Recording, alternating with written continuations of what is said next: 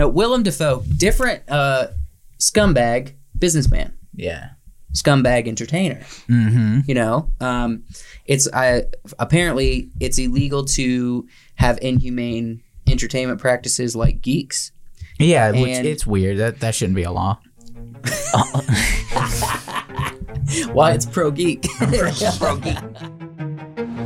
Welcome back to the Wacky Wonderful Wise Works podcast. Hi. We're here again. I'll keep going through White this. guys in the room doing a podcast. Is there really no sound in space? Is it because there's no pressure? Yeah, but there's lasers. Pew pew. If you see like the Death Star explosion, it'd be like. Now there might be a sound if you're on a planet.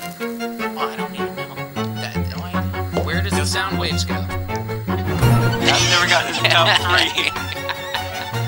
You gotta start picking better, man. I pick good. You just don't like them. You pick I two? pick good. I pick them. I pick good. Look, Daddy. Every time a bell rings, an angel gets his wing. That's right, dear. Dude, I can't take it. Welcome back to the Wacky Wonderful Wiseworks podcast, all you guys, gals, geeks, and golf balls. Golf ball.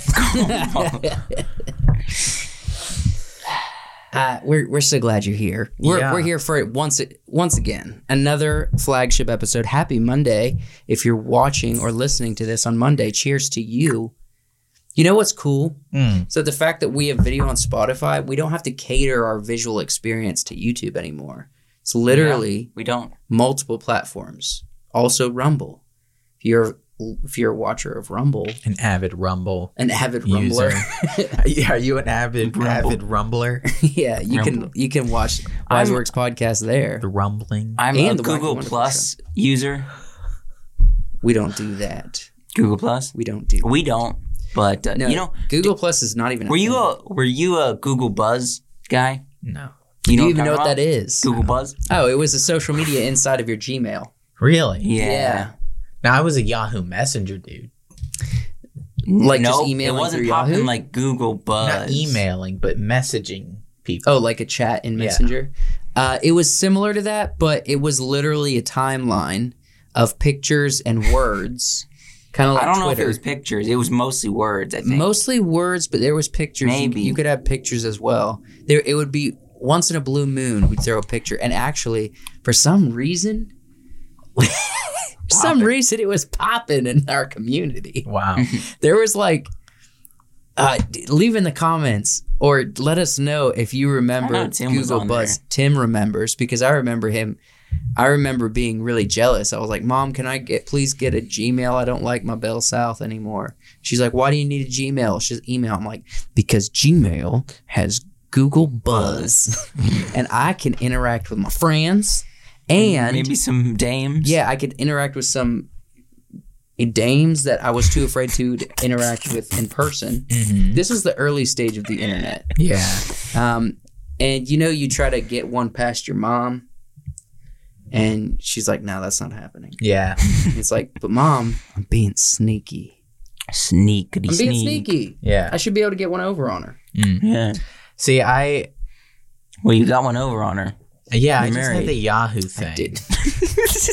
Uh, You did the Yahoo thing? yeah, but I didn't. There weren't any other like social media apps that I really used. Did you not chat with anybody on Yahoo? Oh yeah, I chat with friends with my Aunt Christina while I was Dude. trying to do schoolwork. You know, Just While I was chatting. supposed to do schoolwork. She's probably chatting back like, you supposed to be doing schoolwork, Wyatt? I And you're never like, told her. Yeah. She never asked. She never inquired. I don't remember. It was a long time ago. I remember DJ was heavily on the buzz. Was he really? He DJ was on DJ the was buzz. heavily on the DJ was buzz. on the buzz too. That's crazy. Buzz. Yeah, and then they got rid of it and replaced it with Google Plus, and then everyone migrated to Facebook, Yeah, and then that's the shortly Facebook after, thing. everyone migrated to Instagram. Do you guys remember the social media website that Rhett and Link did? Yeah, the Rhett and Link community. Yeah. Yeah, It's I still still up. have a They login. It's Yeah, still it's up. still up. Still People up. are. They do It's stuff. still. It's not popping at the Rhett and Link community, but I will say there are still posts being made on the Rhett and Link community. I made a post. One post. You were on the community. Yeah, I was in the community. I was in the community. I made one post. Mythical beast? Yeah, I drew a mythical beast. Mhm. It was a bear with antlers. Yeah. Sick. Yeah. I remember Anybody really give you any cool. likes? I don't remember. I didn't use it much after that. I remember we did the. I submitted a piece of artwork. Traffic Man and Cone Boy. yeah. I created I remember artwork that. for them because they You said, also we were like part of the super note. Remember, a bunch of YouTubers got together and did like Yeah. the super note. So this is kind of like the Mr. Beast thing now. Mm-hmm. Mr. Beast is doing a lot of the same things they did back then, but like some YouTuber decided to get a community of YouTubers Mm-hmm. and say we're going to see who can create the longest note. Super like, Note.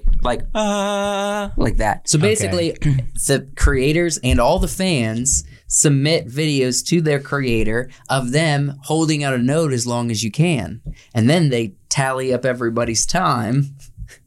Wow. This is back in the day when people on the internet had nothing better to do than to just try to make a Super. following Yeah. work. You know what I mean? Well, and I bet the creator is like, all right, so here we go. We're gonna start it off. The one note is like, like C major. Well, no, you could do any note. It was Just any do a note. But See, but that would be my mistake Yeah. because then everybody you'd hear the recording of people go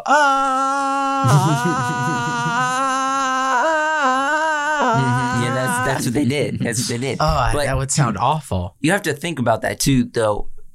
People weren't having millions upon millions upon millions of followers at Yeah. that point or subscribers. They probably had 100,000, Yeah. 50,000 people that submitted. Mhm. It's doable. Yeah.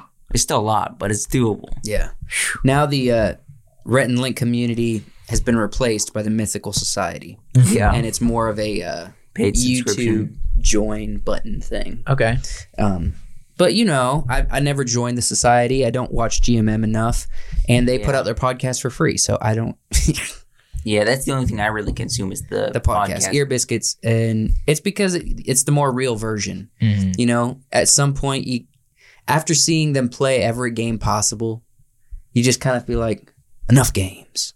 Or like Mama Bird and Mama Bird and Link, I could or see like that. I could see that all chocolate day. peeing into his mouth. I could see that all day. It makes me See, giggle. yeah, I wouldn't usually consider like a subscription to somebody unless I was getting really solid like behind the scenes content, extra fun stuff that they're doing on the side or fun stories and things that they're doing. Otherwise, I think it's interesting to try to analyze what went wrong with Rhett and Link to. Nothing went Nothing wrong. went wrong, like not cancelable wrong or anything like that. It's just kind of like there was a sizable fall off, and it happened. It happened when they were scaling. So I don't what think it kinda was so went- much a fall off as they were creating so much content. They kind of had to make it more. They had to film more consistently to get more content out, and all that stuff became more of big production. Yeah, big production, and it wasn't just personal as much. This is the thing that it kind of hurts me because I see what they want to do. So they wanted to create, and they still do because they keep trying to do it, create like a network of personalities that they can build on. And that's what they're doing with Josh. They've seen some success with Josh. However, they've tried it multiple times and it hasn't worked multiple times. And it comes from a good place. I know it does. But when it comes down to it, we're fans of GMN. Yeah. We're fans of Mythical Entertainment because of Rhett and Link. We don't really care. I mean, we care because they're humans, but we're not like, we didn't ask to be entertained by Stevie or Josh or They're getting into their Chase, any of these people. late 40s, though. They're probably like... But they're not going to be replaced by someone like them. They're being replaced by their crew, which is different kinds of entertainers than they are. Yeah, I mean, it's not like it seems to be going sort of the way of Smosh, but for them, They're still the cornerstone. They're still the cornerstone, but I think the issue is if they're pulling from their cast, and they're not looking for specifically creative talent who is who are people that act and improvise and do what they do, if they're not looking for those kind of people like to replace them, I don't think they're going to find them in their group. It's like, what happened with Smosh was, as I think Anthony Padilla left, but by that time they were hiring more people for their videos. And so you got, a cast of people that has carried into the future. Yeah. So the people who started it aren't really the main focus anymore. They're not the main characters. But the people who are carrying it on are just as creative and fun. Yeah. And I don't think you can do that unless you're looking for that kind of talent. Well, the thing is, what I would say is they're branding everything under Mythical Entertainment. It's like you don't have to do Mythical Kitchen and say it's only going to work if we sell it. Just say we're going to fund Josh doing content. Kitchen, Josh Kitchen. Yeah. Josh's Kitchen. And do what they did with Smosh. Let them build on another brand name, and it's just under the umbrella as the parent company of Mythical Entertainment. I know what you're saying, but I don't know if they shouldn't Josh brand specifically because of the content he makes. He makes food for GMM, so his content is kind of the behind the scenes food making of GMM. It started that way, but now he's got Hot Dog is a Sandwich, and he's got they're doing all kinds of stuff that never even touched GMM. Mythical Kitchen. He also knows like an insane amount of knowledge. Yeah, he's a chef about being a chef. He could just have a chef channel like Binging with Babish. Yes, with something extra to it. Like a professional flair. Yeah, under the umbrella company of Mythical. Yeah, exactly. Mythical Entertainment. I have someone I work with. This is off topic, but I work with. His name is Randy. He's like an older gentleman. Gentleman. He doesn't know this, but every time I see him, I get a little smile on my face. I'm like, I'd rather eat Randy. I'd rather eat Randy. So every time you see him, you think, Julian Smith, I'd rather eat Randy. Yes, yeah. Every time you see him. Yep. That's like a torturous thing that's going on in your mind. Julian Smith was the first brain troll. His stuff just leaked into your brain. I can't say Kool-Aid. Yeah. Without following up with, I love you. I made this for you. Yeah. Josh, drink my hot Kool-Aid. And even recently. Josh was milk. Even recently, someone was like, they were talking about the making mac and cheese, and they're like, I put like malk. I use malk all the time. Malk. Yeah. And it wasn't you guys. It was somebody random. Yeah. Julian Smith. I did it to an older gentleman at work. He doesn't know what I'm talking about. Yeah, but he plagued everybody and then bounced. Yeah. What did he do? I still know lyrics from Racist Coffee. I know. I used to know the whole song. Don't drink that. Don't drink that racist coffee. I used to know the whole song, and I still know lyrics from the song. And I think I'll be drinking some coffee, and I'll just think, his coffee is black. This coffee is white. But I have a theory. I think I've talked about this on the podcast before about Julian Smith. Yeah. You remember? Yes. Just to let people know, because really quickly. So Rhett and Link on Ear Biscuits, they talked about the reason why they moved to LA behind the scenes was to work with the creators of VeggieTales because they were Christians at the time, and they were trying to do their own spin-off show, kind of like VeggieTales, but not. They were huge friends, really good friends with Julian Smith at the time, and Julian Smith, because of his content, I feel like he was going to be part of that. Similar crowd. He was part of the similar crowd. Wasn't Julian Smith also from North Carolina?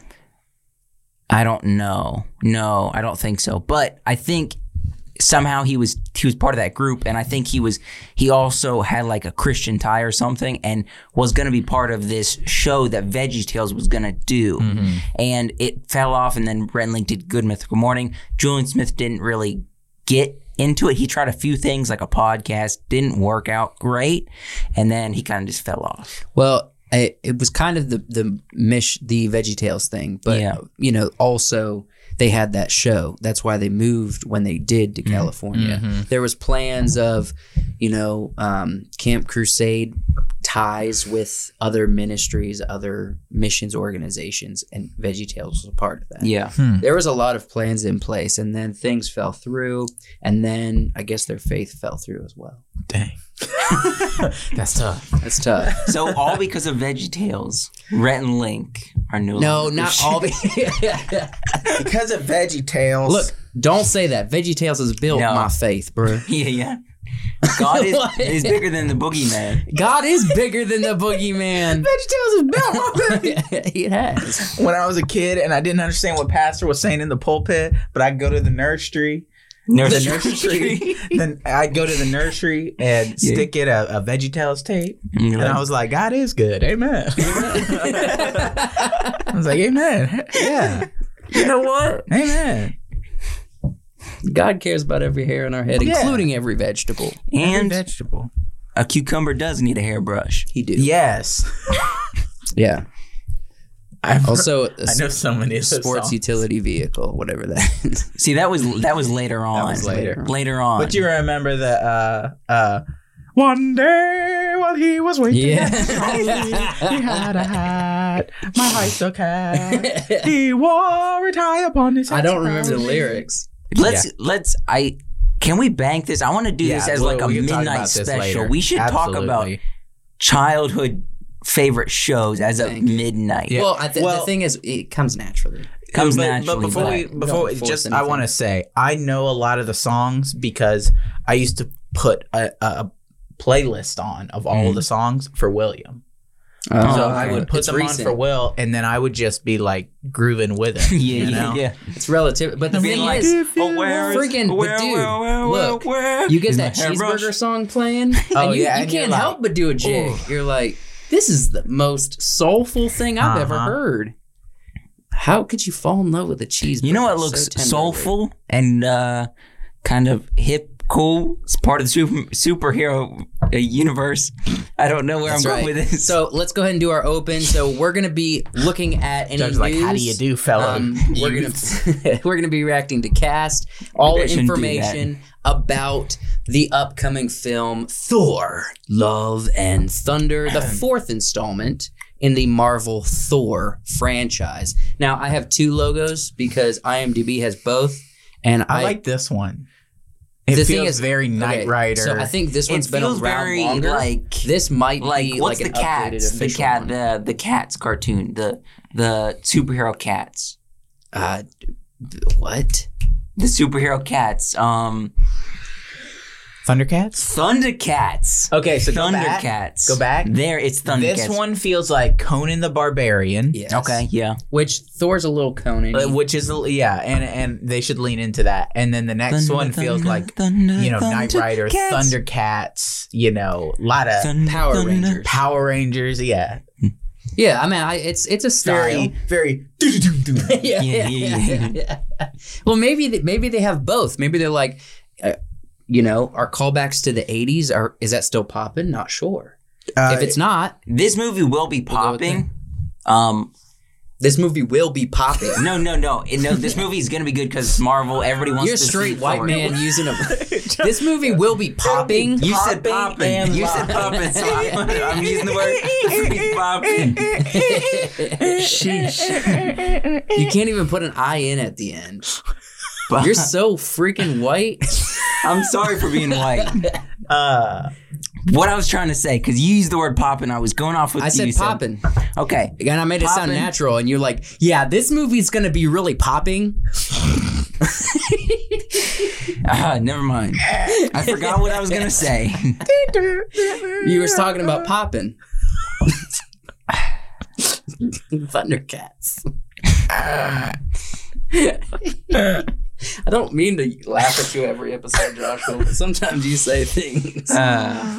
Look, I think this is a 2021 movie. This is not a 2022 movie. Well, it's coming out this summer. It is. I think, like we talked about last season, somehow 2021 had this kind of background 80s. It kind of had this feel to it with media. Mm-hmm.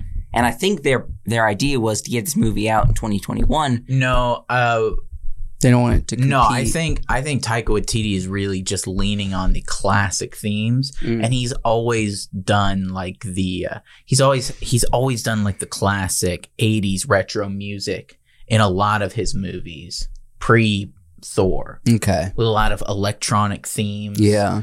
And you can definitely tell it's his style when you hear the music. Mm-hmm. It's very familiar if you've seen a bunch of his films.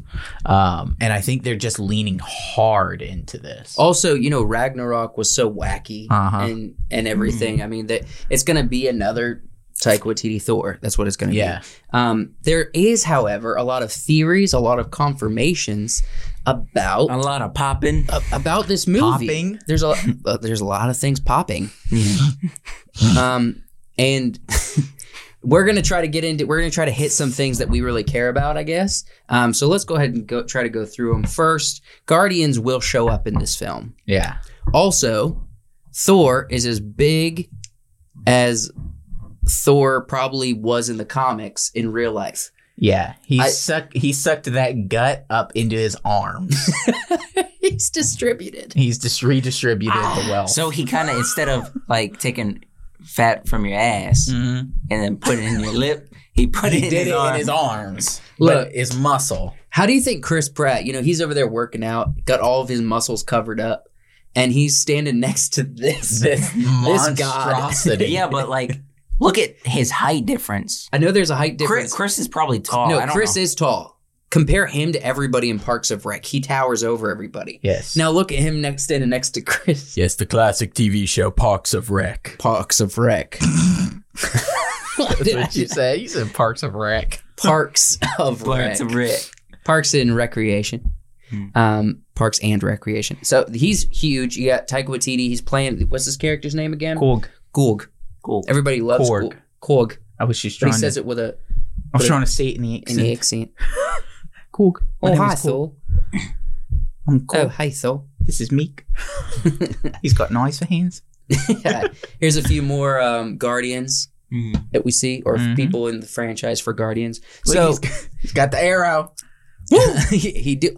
Is that the arrow? Kraglin's got the arrow. He's the one with the arrow. I know, but I didn't catch that. Good. That he's got this behind the scenes photo. All right, look, it's pretty interesting. What's up with a random dude with a mustache?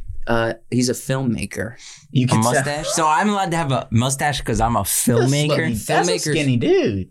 Holy crap! That man needs a sandwich. Give that man a sandwich. They're giving all your food to Chris. He's starving on set because Chris is like, I'm the one who's going to be on screen. And he's like, I'm Thor. Mr. Hemsworth, can I please have a hamburger? No. I'll just have another. Guy. Yeah, he's so little, man. And he's really pasty. This is what Joshua would look like if he grew up. Just kidding. Walk around. Yeah, just kidding. It looks kind of warm. I think that's a bad choice for, why is he wearing it? Never mind. He do what he wants. All right, so we got Volume 4, or Volume 3 of Guardians is not the last time we're seeing the Guardians.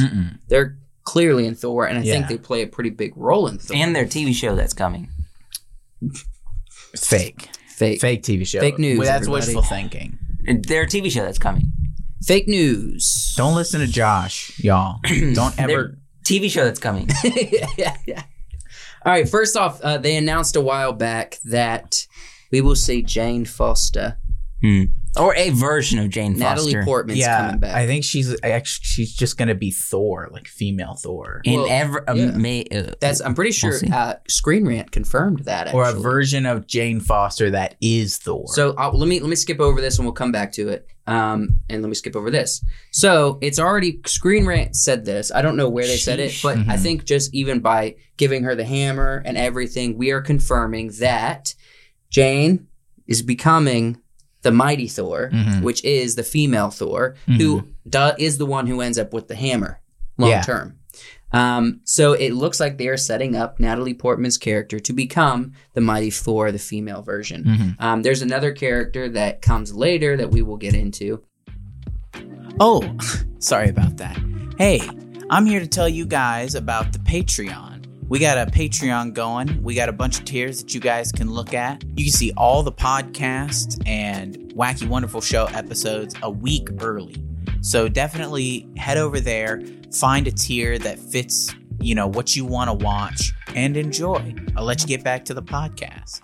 But first, I want to talk about this cast, man. First off, go ahead and check out that top corner Christian up Bale. there. Yeah. Gore the God Butcher. Yeah. Sick. You want to hear something interesting? I read this.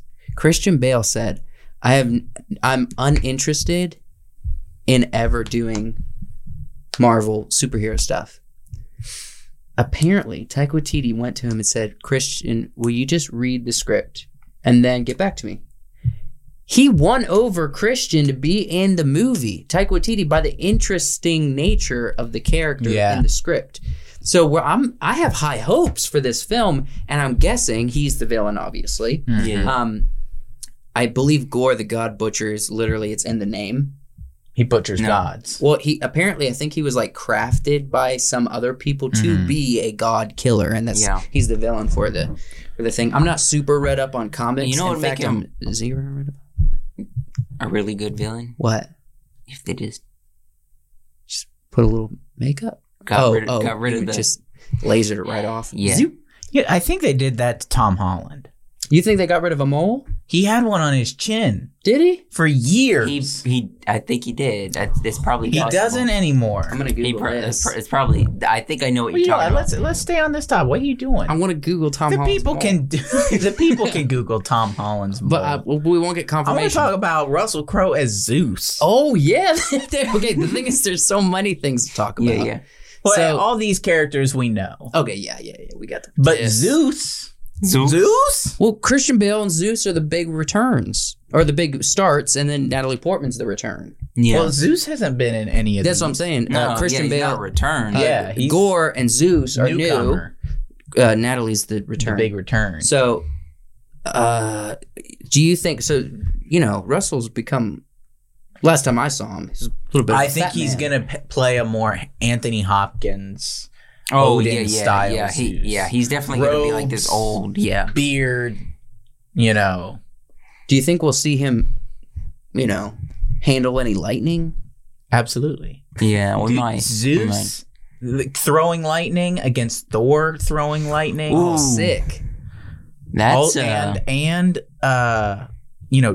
Jane Foster's Thor throwing lightning, and a three-way lightning throw. but there could be a fourth. There could be a fourth, and we'll get to that in a second. I'm so excited. So let's go to this other list. Okay, first, I'm just saying I'm very excited about Christian Bale. Yeah. Because the thing is, I trust, for the most part, Christian Bale's nature on artistic expression and choosing roles that, because I know Christian Bale has been an actor since childhood. He is we've talked about on this podcast Played a better before. Batman than Robert Pattinson. Well, he's We don't even know yet. he is an actor who sees the craft as an art form and not as a way to be a superhero to make good money. Yeah. He's So pretentious. yes, You're saying pretentious. absolutely. Yeah, pretentious. No, he is definitely above roles. Yeah. You know what I mean? Oh, you gotta draw your line in yeah. the sand. But so is Jake Gyllenhaal. There's a whole list of people that are like tried and proven, just in it for the craft of acting. I hear what you're saying, but I'm not a fan of Jake Gyllenhaal's character in Marvel. You don't have to be a fan of everything they've done. I'm just saying. You're whack. He killed that role. Well, Killed it. He did a great role. It was just a played trash the role role. good, but it's just I didn't like that. The character. The itself. character. It's not. has nothing to do He with what embodied did. everything that Yeah, character. no, was he did a supposed to great be. job. Perfect Yeah, on-screen that's what I'm saying. version. It was a Mysterio. weird villain to choose for a second film in a Star Wars. You guys are role. whack. Star Wars role. I mean, did he just say a Star Wars role? Spider-Man? Pretentious. Look, I'll take it. Us? If you want to label me as pretentious, look, I'm just saying I trust Christian Bale's intuition. Yeah. And I believe that If I'm being really honest, and this is not going to win me any points with the audience, but I'm entitled a little bit. I didn't enjoy Ragnarok as much as everyone else did. Yeah, no, and there's a big part of it is because of Hulk. Yeah, because they absolutely, totally like just undercut words. The words I'm trying to say. Yeah, no, I wanted it to be Hulk and Thor throughout the movie. Hulk and Thor. Hulk and Thor. I thought it was going to be like a buddy cop. Thor and Hulk. Or Thor and Hulk. Either way, I thought it was going to be a buddy cop movie through space. Mm-hmm. Or on Sakaar. Yeah.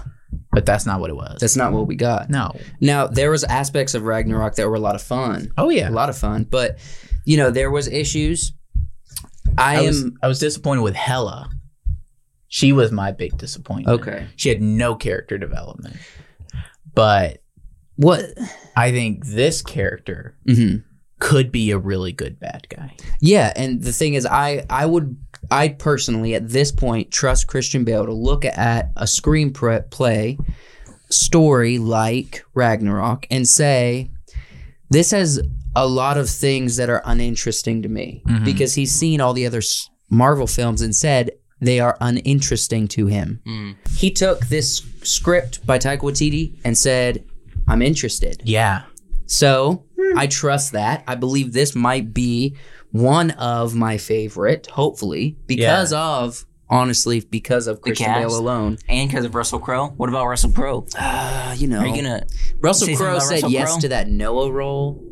That is true. Yeah. I totally forgot about that. That kind of I take at Russell Crowe and then Noah and then throw it over there. It doesn't count. So, seeing what Taika Waititi's done in the past, he's a great filmmaker. Oh yeah, I'm not questioning that. And I think he brought Thor back on the right track with Ragnarok, even though there's some, things that aren't as great in Ragnarok as they could have been.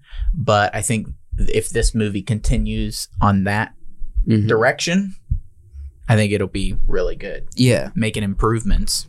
Yeah, definitely making improvements. Now, next line.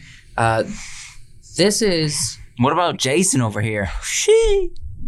Jason. As new Asgardian, uncredited. Yes. So it's interesting. I think they actually are hiding... as actor Odin? As actor Odin. So he played the actor Thor. Yeah. As be on the previous one. Matt Damon. As actor Loki. Okay. And Luke Hemsworth as well. Yeah. So, returning Jamie up at the top. Yeah, we haven't seen Sif in a long time. Yeah. Feels like forever. Last time we saw her was in Loki. Yeah. Yeah. And she was just like a reoccurring dream. The show? Loki? It hasn't been that long.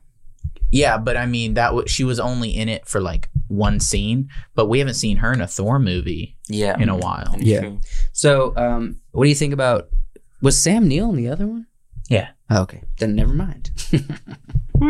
But there are aspects of Ragnarok I can't remember for some reason. But that aside, let's get into something interesting. Yeah. So we already addressed this. New weapons?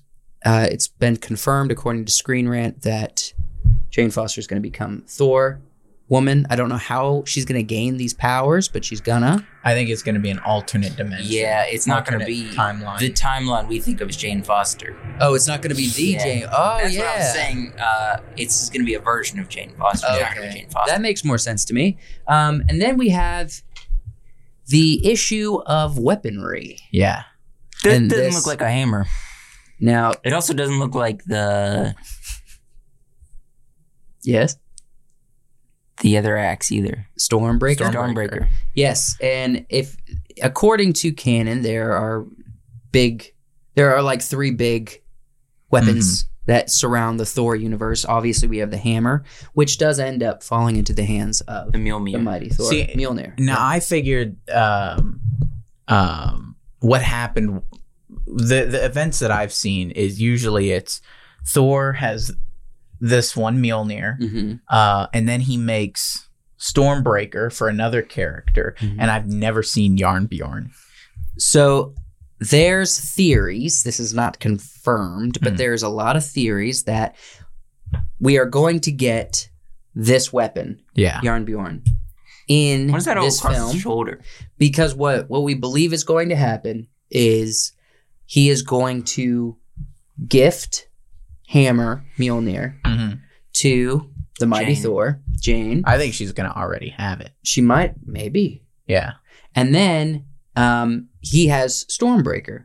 Well, What there's is over his shoulder? Is that a paw? Yeah, that's what I was thinking. It Looks kind like of a looks paw. like maybe he has like a skin or something on his. maybe this is shoulder. just something from the comics. Who is this? What? Dude, Beta Ray Bill. Who is this? So Beta Ray Bill is a hero from his world who in some of the comics, in some of the iterations, is transporting or help transporting his people who are like in a cryosleep through space away from danger. Yeah. And he's the only one who's like awake on the ship. In one of the TV shows I watched, Thor encounters him. Thor goes out to see what's going on with the ship, and Beta Ray Bill wakes up and starts fighting Thor. Thor throws the hammer at him, and it misses and lands on the ground. But then Beta Ray Bill picks it up, starts channeling So he lightning. has So he's worthy. He's a true hero. Yeah. what? He's essentially Khan, kind of He's what? Khan. From Star Star Trek. Khan. The Wrath Khan? of Khan. The Wrath of Khan. No, he's not a villain. He's a hero. Yeah, but like his crew is asleep. He's transporting his crew. Such. Yeah, sort of. But he's like genetically altered by his people, at least in what I read. Like he Khan. also encounters Hulk in the Planet Hulk storyline. Okay. Hulk is captured on Sakaar, forced to fight in the gladiatorial battles, and his final opponent is Beta Ray Bill. And using the electricity of the hammer, Which it breaks the things on their neck that keep them under control. But he lays the beat down on Beta Ray Bill. He lives, but he does fly away. Okay, I need to ask. According to what I've seen in the comics, Beta Ray Bill's weapon, Stormbreaker. Yeah. So if they introduce him, then that means he's getting Stormbreaker. If they most likely are going to, because they already created Stormbreaker. Yeah. For the shows. And she's gonna have she's gonna have Mjolnir. But we could see we never know what Marvel Studios is gonna do with the adaptation of the characters. We could see like an alternate reality where there was no Thor and he never made this version of Stormbreaker. Yeah. And so we might see Beta Ray Bill's version, the gold Stormbreaker. Perhaps. See, we've opened up in multiverse so much that could be possible. Absolutely. And this is I mean, we could literally have a version of whore. Yep. Whore. Yep, there's those as well. Of Thor being a whore. Yeah. Walking the streets. I was going to say Thor with a marshmallow hammer. Ding, ding. You could see any version, Yes. essentially. And an infinite number of them. And we've already seen And a Frog whore Thor. Yeah. So look, there's good evidence and I think good theorizations that there might be, if they try to stay close to the comics, there might be a graduation to this new weapon. Yeah, big axe. He goes full axe. Big axe. Full axe, man. And that is something I'm very interested in seeing. Yeah. But, we could also continue to see the Stormbreaker that we know alongside Beta Ray Bill's Stormbreaker. Could be. Yeah. I'm also going to say this. I think they're wrapping up Thor. Right. I think they truly are wrapping up Thor as a character, even if they have story to tell yet. I think they're introducing the next generation for the Thor replacements, which is going to be the Mighty Thor. Maybe if Natalie Portman signs on to keep doing these, or Beta Ray Bill, dude, killer. Or what? Could be either one. Yeah, it could be both. It could be the Mighty Thor and Beta Ray Bill as Thor, flies off into a dimension or sacrifices himself or something, I'm down. So a lot could happen here, but they definitely are introducing the next generation for the replacement of Thor. I want more Beta Ray Bill. He's there's like a statue of his head on Sakaar on the Grand Master's tower. Really? You know, where Hulk's head is kind of at the top. It's on like one of the sides is like a Beta Ray Bill head. Sick. It's kind of horsey. Yeah. Mm-hmm.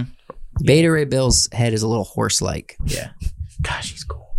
I mean, I don't know. I think this might be fan art, but I liked it. It's some of the coolest fan art I've seen. Yeah. Fans, we're out also- here. Well, the yeah. thing is, we're participants. We out here doing I the don't best think I'm not a fan. Well, you don't do this kind of art. I'm not a fan. Okay. You're not a fan? I'm a fan. Real quick, we need to wrap up this opener, but I wanted to point out a few things. The actor Luke Hemsworth, versions. The actors, these are behind the scenes pictures.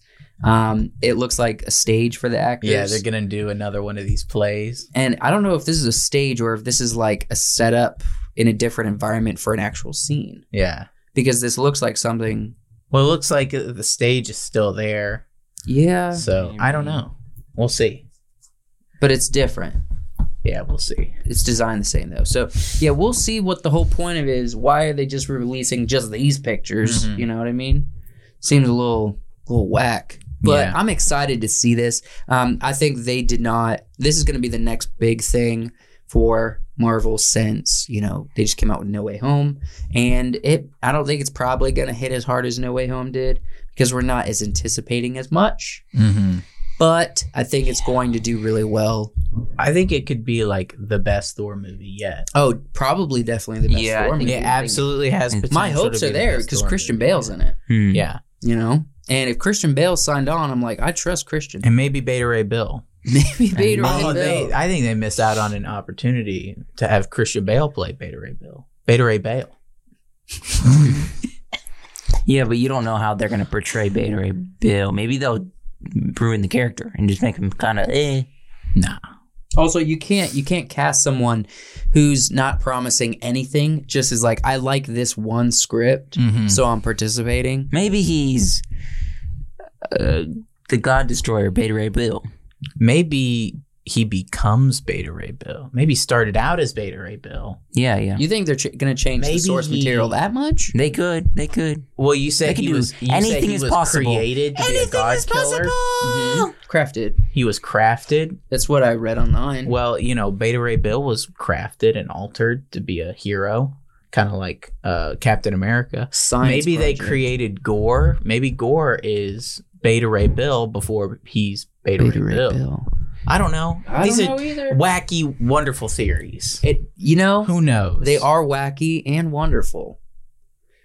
Thanks for watching the podcast. I'm just kidding. It's over. No, it's not over. We have quite a bit to We get have into a lot yet. to get A to. lot. We Um, talked about VeggieTales way too long. at the Yeah, we beginning. did. Let's roll right into the next thing. So, Patreon shout Shelby. out. Shelby. Thanks, Shelby, for No being Shelby. No Shelbys, but Shelby. except for you. Thanks for being a supporter of the podcast. We love you, Shelby. Next, let's go right into Let's it. just go in. So we're going to talk about we're going to do a review of Nightmare Alley by Guillermo del Toro. But we each brought a couple ideas for tropes for film noir. Yeah. And so we're going to actually besides just doing a review and our thoughts about Nightmare Alley, which I thought was awesome. We're going to apply some of these tropes just to help us understand film noir a little better. I missed out on a trope. What trope did you miss out on? The Beautiful Dame trope. Well, That's this one. that's this one. So the femme fatale, I think that's a French word. Femme fatale. Femme fatale, femme Yeah. fatale. The Beautiful Dame trope. Look, there is. It's it's not just Beautiful Dame. It's actually it's also people call it. I think they call it like a man eater or something. Yeah. It's basically she's the dangerous woman. Dangerous woman. The dangerous woman. It's the one that's every man wants, and when she She'll comes for consume you, you. she consumes you. And there was a femme They fatale. warn about her in the Book of Psalms. Wait, is this in yours? the Book of Psalms. This is the one I brought up. Oh, Maybe of course you're the one who Proverbs. brought this up. Yes, and so they have that in Nightmare Alley. So Actually. she'll usually like she'll usually either betray you, or she's got her own thing going on, or she's working for the villain but doesn't really want to. Mm-hmm. You know, you see a lot of this character in the Indiana Jones movies. Yeah. But this is a classic thing for film noir, one of the tropes. The other trope I have is high contrast. This is a new word for me, and this is French. Mise en scène. Scene? Mise en scène. I think it's mise en scène. Basically, it's an actual filmmaking term. Okay. And also theater term. Well, film noir is a French term as well. It is. Actually, I learned the Germans and the French really pushed inspiration for the American film noir. Yeah, I think genre. it means, I think it's literally just black and white film. Yeah. It's film noir. Noir, yeah. But there are a lot of tropes that came along to that because it branched out in what we define as film noir. So what is this? So basically, okay, so it's mise en scène. Mise en scène? I'm going to do this. Just bear with me. I'm literally going to tell you what it says right here. Mise en scène. Mise en scène. Mise en scène. Mise en scène. All right. Okay. So high contrast mise en scène. That mise en scène means essentially what is in the camera image. Mm-hmm. So all of this is the mise en scène. It originated for acting, or stage design, stage acting. It's literally what is in the frame of the camera, or what does the audience see on stage. So it's the design. So high contrast mise en scène means high contrast image. Yeah. Does that make sense? Yeah. So everything, very darks to whites. The whites are really bright, the darks are really blown out. This is different from harsh shadows. Yeah. Obviously, because contrast is separating, like creating a more hard distance between the blacks and the whites in an image. And with black and white, it shows up a lot more. Harsh shadows just means like this. Well, you have you have to have this for a black and white film. You do. Really accentuates everything. It's only capturing light, not color. Mm-hmm. So, yes, but the high contrast, because the thing is, like, a lot of times you could see movies today, since a choice, might be something like what we see in Ozark. Everything's very flat. They don't expand it too much. It's not high contrasted. It's also not very high saturated either. So, but this is like opposite ends of the spectrum. It's just high contrast. So that is a trope. And I got to learn 2 new things in the process. So I went with the smoking is cool trope. Smoking is cool is a trope that we often see in the film noir to indicate who our badass is. Yeah. Because your badass usually has a cigarette in his mouth. Oh, you're not a protagonist and antagonist. Or antagonist. Pretty much anybody that shows up on screen usually has a cigarette. Yeah. This is not film noir, but the Joker movie clearly threw in the smoking, and it kind of gave this emotion that was it was insane. Which is another big reason why we have it as you'll see it in like Cowboy Bebop, which is very neo film noir. Spike's always smoking a cigarette. It indicates that your character's a badass. And it also and because they are a badass, that I'm gonna get cancer in 20 years. They don't care because they're probably a bullet could take my life tomorrow. Yeah, really shows off what kind of character you're the mindset of the characters. Yeah, and that actually it shows off the character a little bit. But there's a lot of nuances to the smoking is cool trope. You see it so much. It is. Plus, just cool. This was the 40s. So. Yeah, and people thought doctors were recommending Marlboros because they're paid by the company to do so. The inner monologue. So the inner monologue really. What about the coke? The coke? The coat. The coat. Oh, the coat. Well, yeah, that's a given. But the inner monologue is such a big thing. It's like, well, I was at the office late at night. It was one of those slow evenings where I had a lot of paperwork and taxes to go through. And it's usually in a clipped, short word, simple format, but with... She's a beautiful name. Yeah, with a lot of... not idioms. Homonyms. No, when you're making a reference, comparing Comparisons. Like a lot of comparisons. Okay. And there's another word I'm looking for, but I can't think of it. Where your character is like, she was a brunette. She walked in late at night, 8:01. She had legs that went on for miles. And, she walked in with the grace of a tiger into a Burmese orphanage. Stuff like that. And it just so the comparisons, that's where the action is. Yeah. Where, she walks in like a tiger in a Burmese orphanage. Just the elaborate descriptors. The elaborate descriptions and comparisons. And in the clipped kind of way of talking, as if, he's a man of business, but he's also, he's got that ability to improv and that creativity in it. Yeah, put him on a stage with a microphone.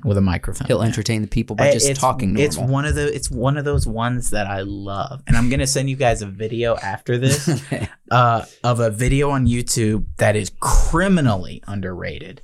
It has like 18,000 views. Well, throw its title out. 28. It's like just a YouTube video. It's Dick Diamond, Private Eye. Dick Diamond, Private Eye. Sure, I want to watch Dick Diamond. It is 5 minutes long, and it is everything a film noir should be. Okay. It has all the tropes I think it's got like all of them. Okay, all right. We'll judge that later. Yeah. 2 more tropes. Yes. Mystery Man. So, Mystery Man. I wanted the photo of checking into a hotel because that's what it is. It's a dark, rainy night. This mystery man drives up or walks into the hotel. I need a room for the night. Mm-hmm. And then, who is this man? What does he do? Why has he come to this small town? We don't know this man. That is... Now let me ask you this. Can this mystery man be a mystery to every other character, but he's the protagonist? So we know who he is. Yeah, sure. But he's a mystery man to all the other characters. Like he could also be the villain, because this happens in The Invisible Man. But he comes in with the mask wrapped, with the hat and the coat, and he checks into the hotel, and nobody knows who he is. Mm-hmm. Spoilers, he's invisible. I couldn't find that photo, but this is what I've got, and it's kind of blurry. And it also could be, we're going to talk about this later, mystery, and that's what the story is, trying to figure out who this man is. What's his agenda? What's his story? Even if they give a sneak peek at the beginning, maybe we don't. I was like, what's this that we're seeing at the beginning? Yeah. Going forward. That is one of the coolest fedoras. Look, it's got perfect amount of tilt. It's I tried doing the fedora thing. It wasn't acceptable in today's day. The band is nice and wide and thick. Looks like something Perry the Platypus. All he has to do is wear. bend his neck a little, and then I want him to say, Cobb Vance. Cobb Vance isn't wearing a fedora. No, But it's got that. Just tilt his head a little bit. Got that man of mystery thing.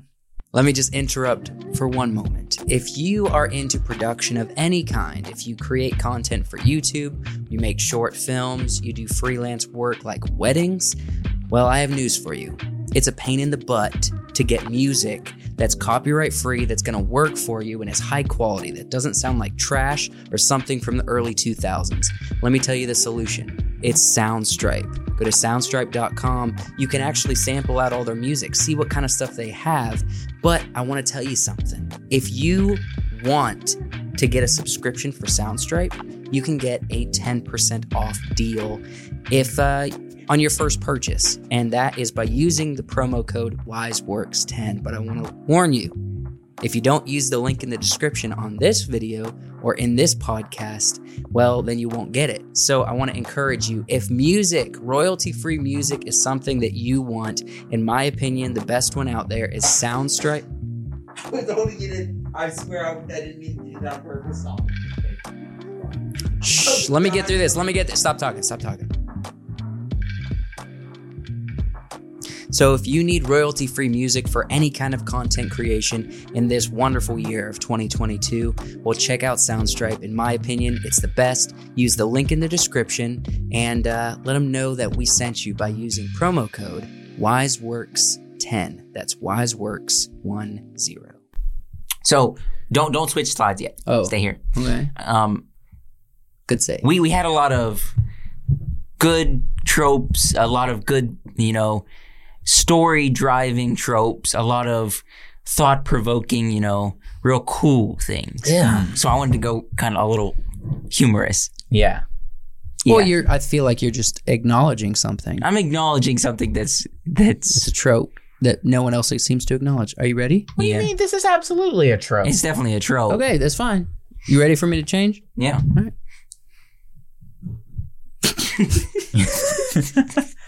To the Asian cook trope. Yeah. You see this quite a bit. Yeah, actually. I don't know why. And I think it comes from the skill set of, that a lot of Asian dudes came over and, they knew how to cook. They worked in kitchens and stuff. And so they were very skilled. They put a lot of hours into it. And so you saw them in big restaurants and things. Mm-hmm. And then it made its way into movies. Mm-hmm. And so the professional cook is the Asian guy. Yeah. They never specified where he was from, but they threw one in the French Dispatch. Yeah. Asian cook. He had a whole story arc. Mm-hmm. It was beautiful. It was a beautiful story. It was a beautiful story arc. Yeah. Why are we talking about film noir tropes right now? Why? Yeah. Well, because in my opinion, I think it transitions well that we can take some of these ideas that we've explored and even shared with you and apply them to a movie we're going to review. And that happens to be a very fun film called Nightmare Alley. Nightmare Alley just came out. Before we watched it, I didn't notice that. Greed, lust, wrath, gluttony. Yeah. I didn't notice that. You remember me talking about this? I remember we had a full conversation. We talked at lengths about this film already. You remember we'll get into it as we go. When we first started, before we got like 10 seconds, 30 seconds in, I'm like, this movie is not going to be average. It's either going to be terrible or it's going to be the best movie ever. Mm-hmm. I don't think it was the best movie. It wasn't the best movie ever, but I don't think it was terrible. Thought-provoking, like interesting. It was a good watch. Mm-hmm. Yeah, it had a lot of interesting themes in the movie, from the very beginning to the end. Oh yeah. And I have sort of a kind of what I think Guillermo was doing with the story. Okay. Guillermo. Guillermo. Did you want to start with anything? Guillermo. No, Guillermo. We have a lot of thoughts. I think, in my opinion, Guillermo, he kept referencing that this is film noir, and then when it was done, he did an interview where he said, "I actually don't think it's really film noir." Yeah. He did. He said, I don't think it would film noir. He says he believes it is, but it wouldn't be. He said, in the end, it was only film noir because the actors decided it was going to be. Really? The poster's not not like a decision. He means how they portrayed the characters on screen, where they led the story as individual actors. Oh. In Guillermo's super artistic, abstract thought way of making movies, he believes that the film became film noir not because of all the tropes, but because the actors turned it into one. Right. And the set pieces as well were super film noir. I think it was his motivation the whole time. Well, it was probably the set pieces decided, that they were film noir. Set piece. I'm being sarcastic. No, you're right. He put it in the setting. He put it in the 40s or something. Yeah, 1939 to 1941. Yeah, and so, but the actors definitely gave it a film noir. What is before we actually get into the story, but Femme Fatale. Have you? Yes. Absolutely. Have you ever had the Carney fantasy? Once upon a time. Yeah. And then I watched a few films and I'm like, this is not the life for me. No. Yeah. I think when I watched The Mentalist, it's a great show. Yeah. I kind of had that Carney. That Carney fantasy that Carney because pool. Yeah, he was a Carney and you got to be careful around carnival folk though. Yes. Yeah, very weird. I had a Carney make a dirty joke once, very off color, and we were with some women. Yeah, it was not. Did you know this Carney personally? No, it just happened. It happened, and it wasn't a mime. No, he was like running the shoot. That's carnival. Yeah, Carney. Anybody that works at a carnival. It was like it was a fair that came through our town every year. But man, What the weird. heck, man? It wasn't like really nasty, dirty. It definitely was. It's got that patina. No. But it was comment had patina. it was a dirty joke. No, not the joke. I'm saying like the fair. When you said the fair was. Yeah. I would say Carnivals almost always fair, have not the patina. The guy had some patina on him. Yeah. But yeah. Rotten comment. There's a lot that can be said. Who do you think hit it out of the park, though? You got Bradley Cooper, Willem Dafoe. I don't know. Those kind of are the top two for me. I think the dad character. The one that was in the bed? That just died. he made me believe he was cold. Killed it. Killed it. I believe that man is cold, man. Yeah. I believe it. Now, Willem Dafoe, different scumbag businessman. Yeah. Scumbag entertainer. Mm-hmm. You know, apparently it's illegal to have inhumane entertainment practices like geeks. Yeah, which it's weird. That shouldn't be a law. Why it's pro geek. Pro geek.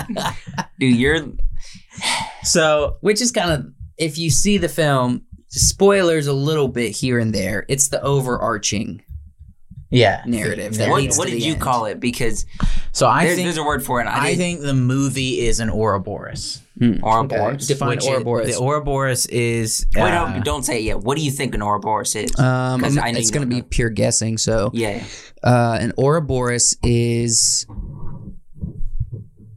I didn't know what the word was. I think it's probably going to be something that feels like they introduce a concept, they explain what the concept is, or they explain the story, and then they let the story play out. No. Okay, what is an Ouroboros? No. So the Ouroboros is the symbol of the snake eating its own tail. So you've probably seen that. Yes. It's a circle. It's a snake eating its own tail. Mm-hmm. And it's the symbol of the 7 deadly sins. Okay. Almost always, it's the symbol of the 7 deadly sins. Okay. So, which you see in the poster. Oh, you see the 7 deadly sins. Yeah, you do. It's lust, literally right there. Greed, wrath, envy, gluttony, sloth, pride. They're all there. Yeah. The movie starts with not really a beginning. Yeah. It never starts at the beginning. Mm-hmm. And it was in reverse, kind of like Tenet. It wasn't in reverse. It was in reverse, though. No, it wasn't. And it doesn't. It just full circle. And it comes full circle. Yeah. No, clearly the video wasn't reversed. The fire was going in. Don't you remember that? We did. It was that. There is reverse on the fire and the flames. I feel like that was an abstract thought. No, it was. It was all of that was just. It wasn't. I'm not saying it was Tenet. I'm just saying yes, it was reversed. Okay, yeah. I think that was representing him thinking back onto something that happened in the past. Yeah. So that reverse fire is like him rewinding. But what I noticed was when Willem Dafoe explains the geek and how the geek is, kind of made. Yes. I was 90% sure about 15 minutes after that. I was like, Bradley Cooper's, is he going to become the geek? And then I was 100% sure when she doubles crossed him. Yeah, you said that. Crossed. You said once he got double crossed, then he was like, yeah, he's going to be the geek. Can I say I didn't pick up that at all until he basically started drinking by the fire with the homeless guys. Oh, I picked it up on that first swallow. Mm-hmm. Yeah. The first swallow. No, I literally thought, because they made such an emphasis that you find a poor drunk who's not worth anything, and you manipulate their behaviors and their mentality to eventually geek for you full time, and then you have them in captivity. So, because they made such a big point that the geek is probably a drunk, then he doesn't drink, and then when he's manipulated into drinking, I thought instantly that's turning on a switch. It's going to lead to him becoming a drunk, which naturally leads to, as we saw earlier in the film, and we heard them explain, leads to geeking. So it was not a surprise to me how it ended. And I did think, I mean, I wasn't 100% sure, but I was like, he's drinking. So when the end of the movie came, that's when I was like, this is an Ouroboros thing. Yes. Because they really emphasized when he goes into that, like, you know, the hell exhibit. Yes. And it shows all the 7 deadly sins. You know, you'll see his reflection reflected in the mirror. That's lust. Yeah. Which is one of the first things he exhibits in the movie. True, yeah. But he also exhibits all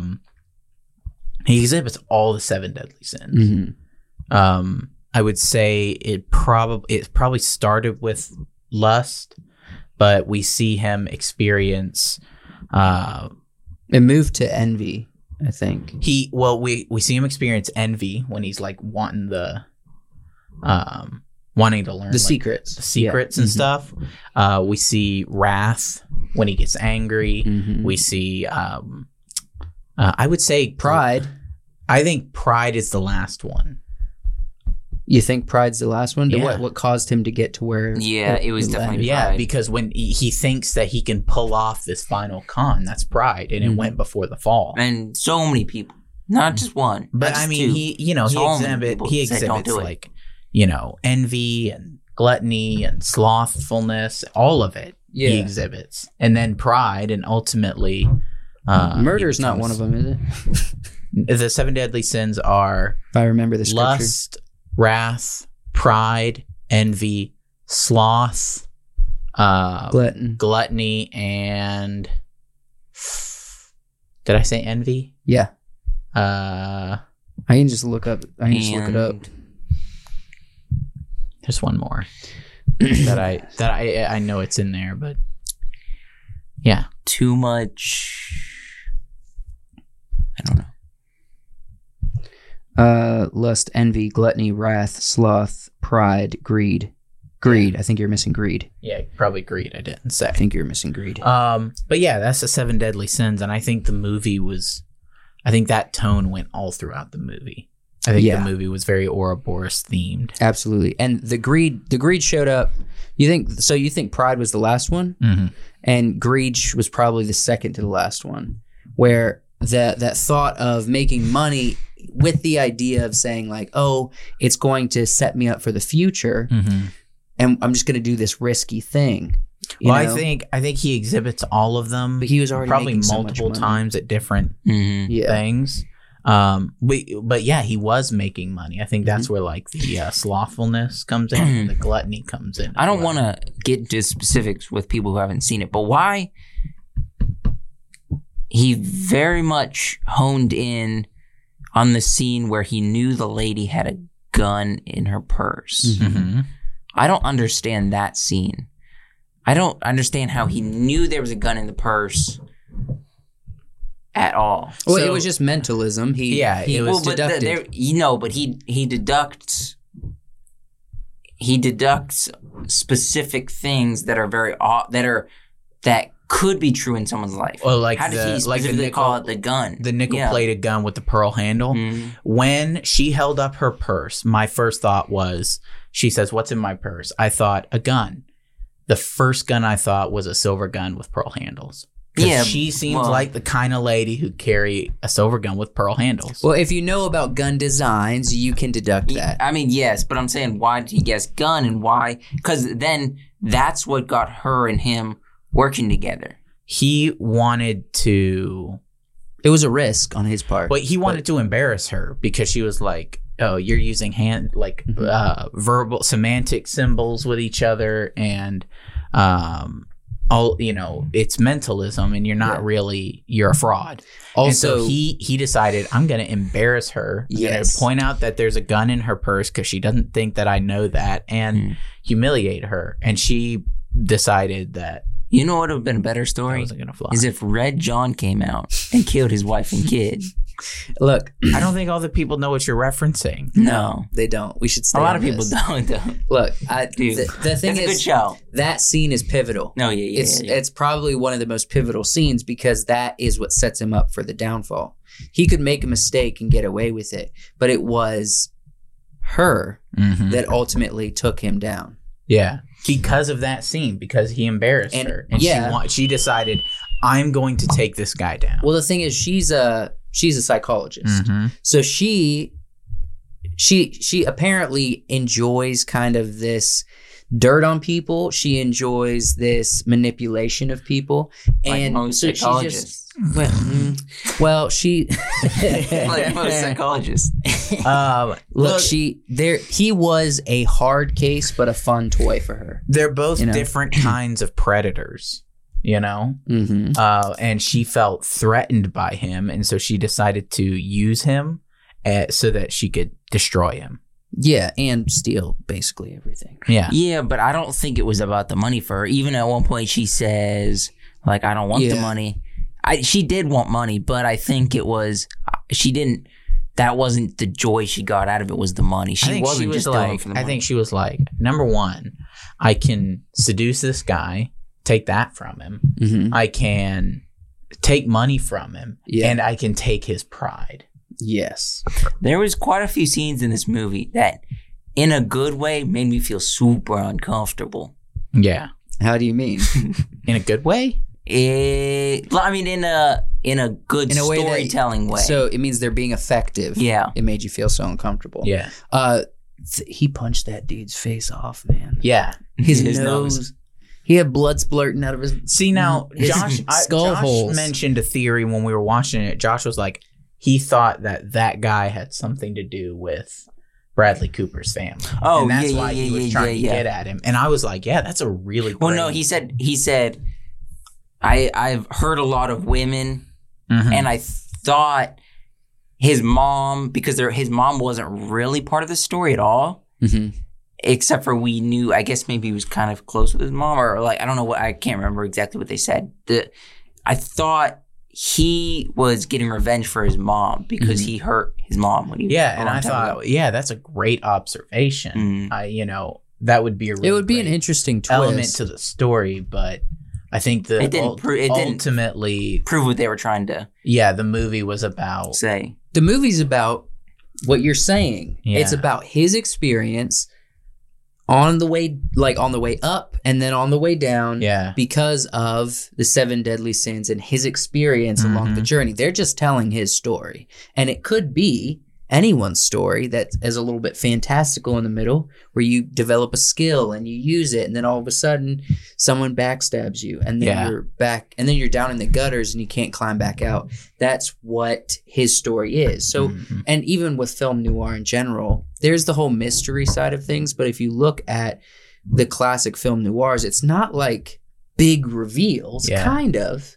but it's more just about, we're telling a story. Well, this I don't know what I was going to say. I was going to say this was a long movie. And it at times felt like it was kind of plodding, but it kept you going. Oh yeah. You were looking for that story. You were looking behind every corner, like, what's going to happen next?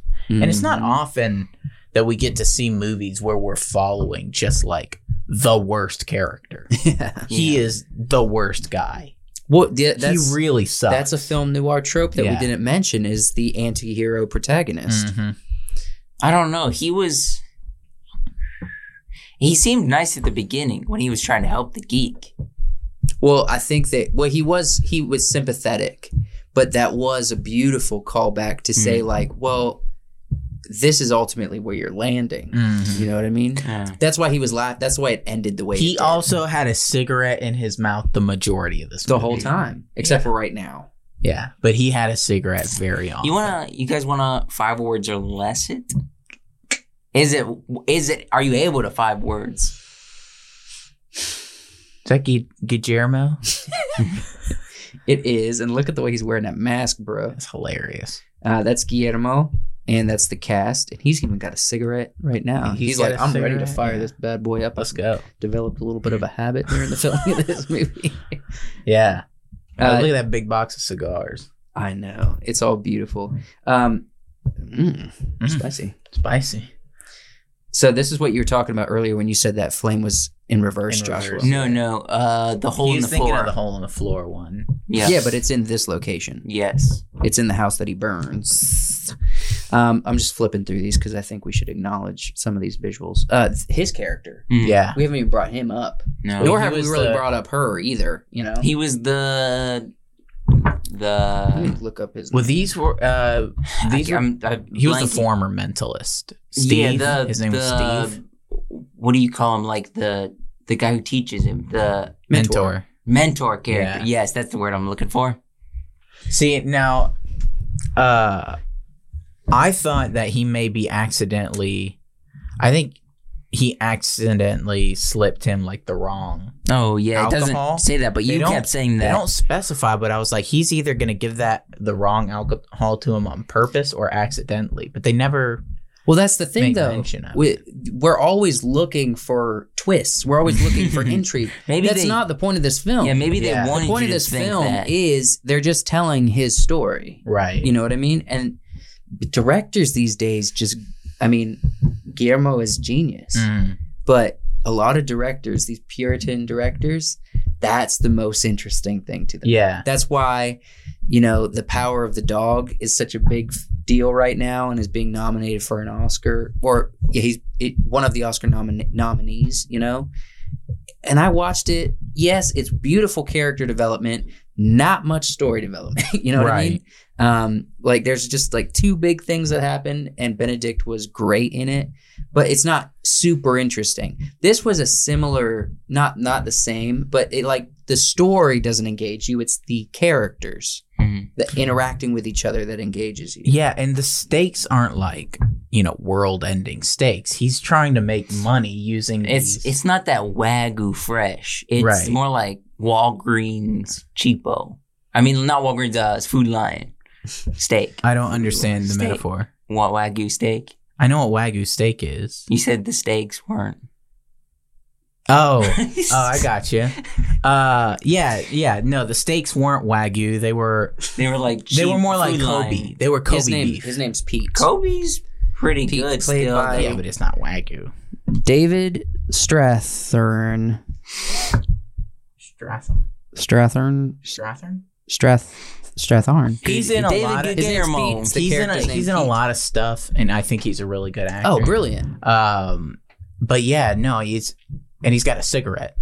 Talking about things.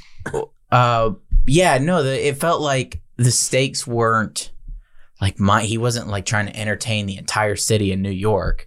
He was just trying to con people. Yes. And important people so that he could get their money and, What a crazy twist it was when Pete mentions that good Christian people will do terrible things. Mm-hmm. And then they show the scene with that couple that he did a little with their son Julian.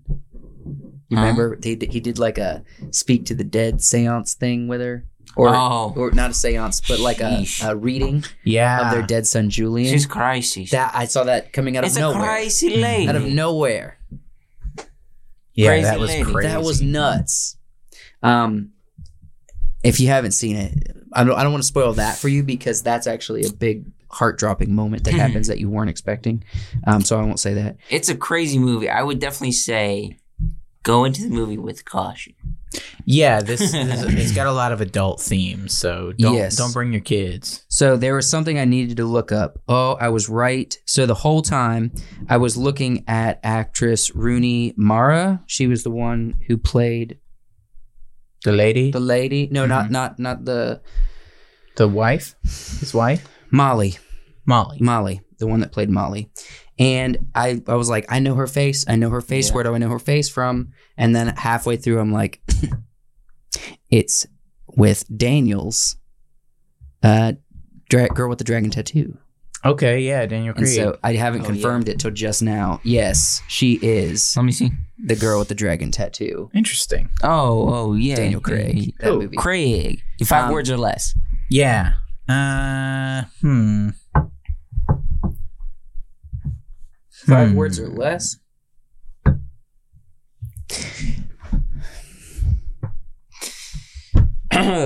Oof. Makes me excited for Pinocchio. Because I loved it. I really did. I think Guillermo's. I think I'm just going to go with what I said before. Could be good, could be bad.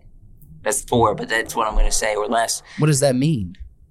The movie was, I found it good, but some people might not. It wasn't an average movie. Some people are going to be like, that's the worst movie. I hated that. Or they're just going to be like, that's a work of art. Yeah, that's how I feel about it. Mm. It is absolutely a work of art, whether people want to acknowledge that or not. Yeah. Mine would probably be good. Not really my Forte. style. Forte. Well, you're a sci-fi man. No. No. I love film noir type movies and neo-noir movies, but You're not a drama guy. Oh, no, I like dramas as well, but the movie had a feeling of, I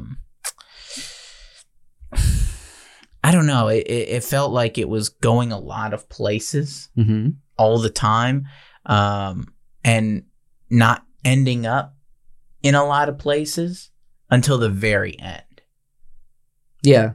You know, the movie felt like it was kind of doing a lot of different things and setting up a lot of different things without a huge ton of payoff, or, you know, like a ton of interesting payoff until the very end, when I was like, oh crap, that's awesome. Yeah.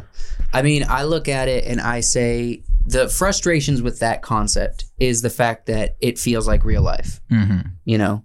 And like I said before, Puritan directors are super interested with telling real life stories. Yeah.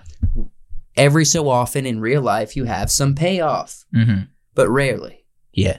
And so they're telling in an artistic way these kind of real life stories. They're just telling stories, but they're focusing more on the way they tell the story. Like the fact that you were picking up on the 7 deadly sins, those little nuances, those are the things that are telling the story. Those are the subliminal messaging of the story that you're picking up on, that these artists are communicating everywhere. You know what I mean? Yeah. And if you don't just take it at face value and then forget it, then you'll have a crappy opinion about it. But if you really dig in, you can't help but appreciate, even if it wasn't your kind of thing.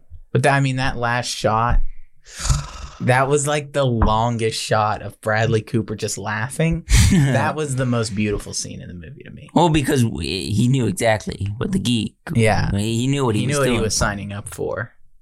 Should I try to find it on YouTube? No, it's all right. They got to watch the movie to see that. Get that payoff. We want to rate the film or no? I say 9 out of 10. Whew. I thought it was fantastic. It was 6 for me. 6. Okay.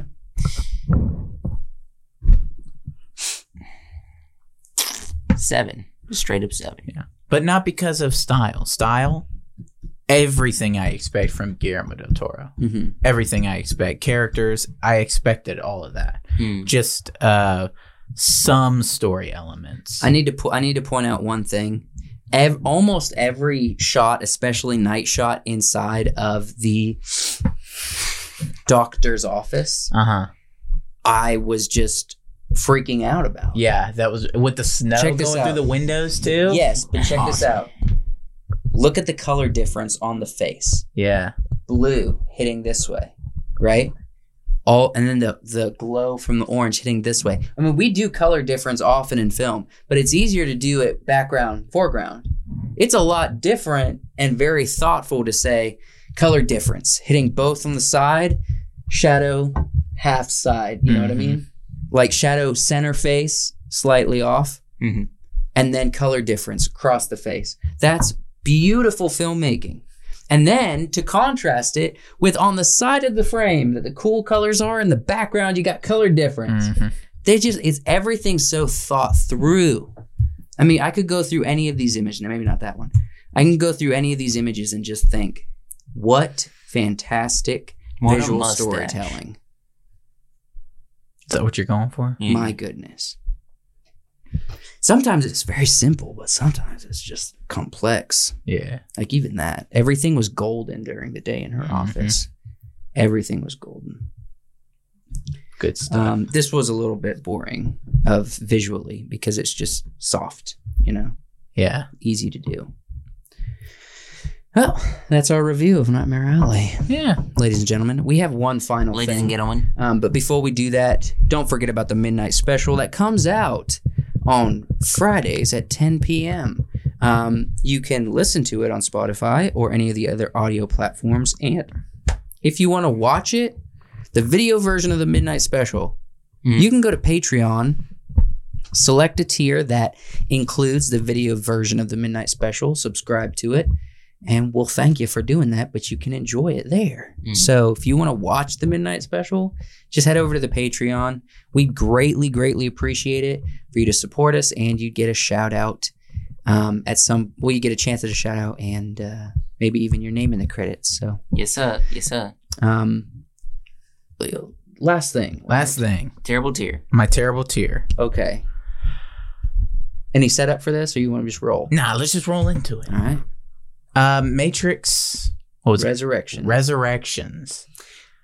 I'm disappointed. Now, let me just say this. I too was disappointed. No. I wouldn't say it's a great movie, but I enjoyed the story. I think the story, there was something here. Yeah, but there was something there. Doth not make a great movie. These like side characters, even Morbius, yeah, that fellow. I didn't care about any of them. They did not make me like them. The only thing the story had going for it was Keanu Reeves and like Neo and Trinity's relationship was the only thing the story had going for it. Everything else was kind of boring. Also, Neo has long hair. Jaden, I mean not Jaden. Smith. Yeah. Boring. Pinkett. Boring.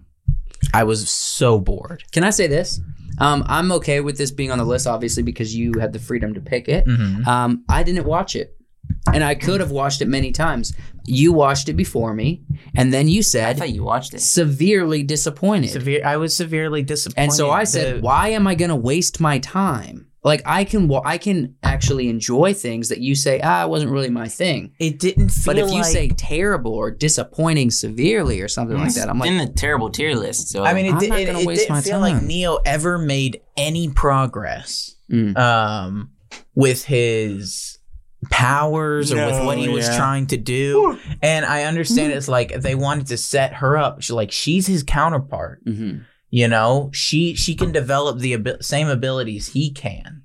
But they should have started on that line early in the movie and showed her developing sort of on a similar path that he did in the first movie, and him without the powers that he's used to or that he once had, trying to get to her, but she doesn't know that, and it lacked some of the greatest parts of the first movie.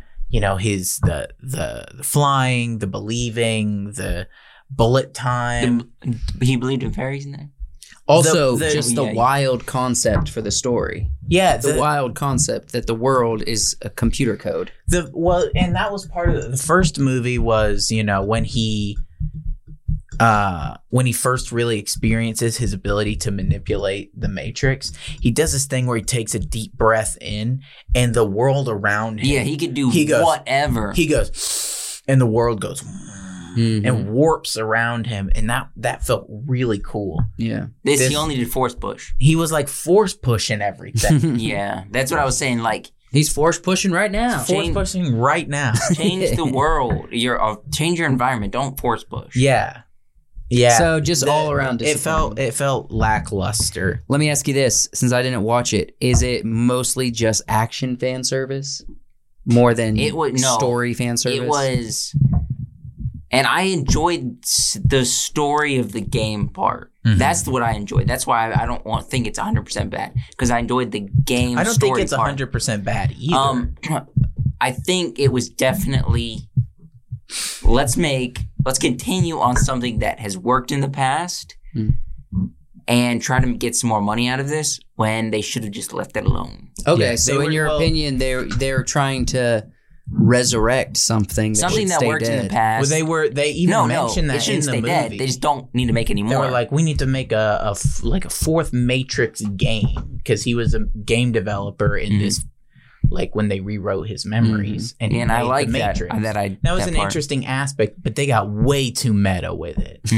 They got really meta with it, and I don't know. The story elements were lacking for me. They felt like they were there and had potential, but the moment they were introducing like her character, blue hair, yeah, at the very beginning, I was not interested in her character. Okay, I was like, okay, she's jumping through, but once Neo appears on screen, you're like, awesome, I don't ever want to see her again. And then she comes back and you're like, I already said I didn't want to see her again.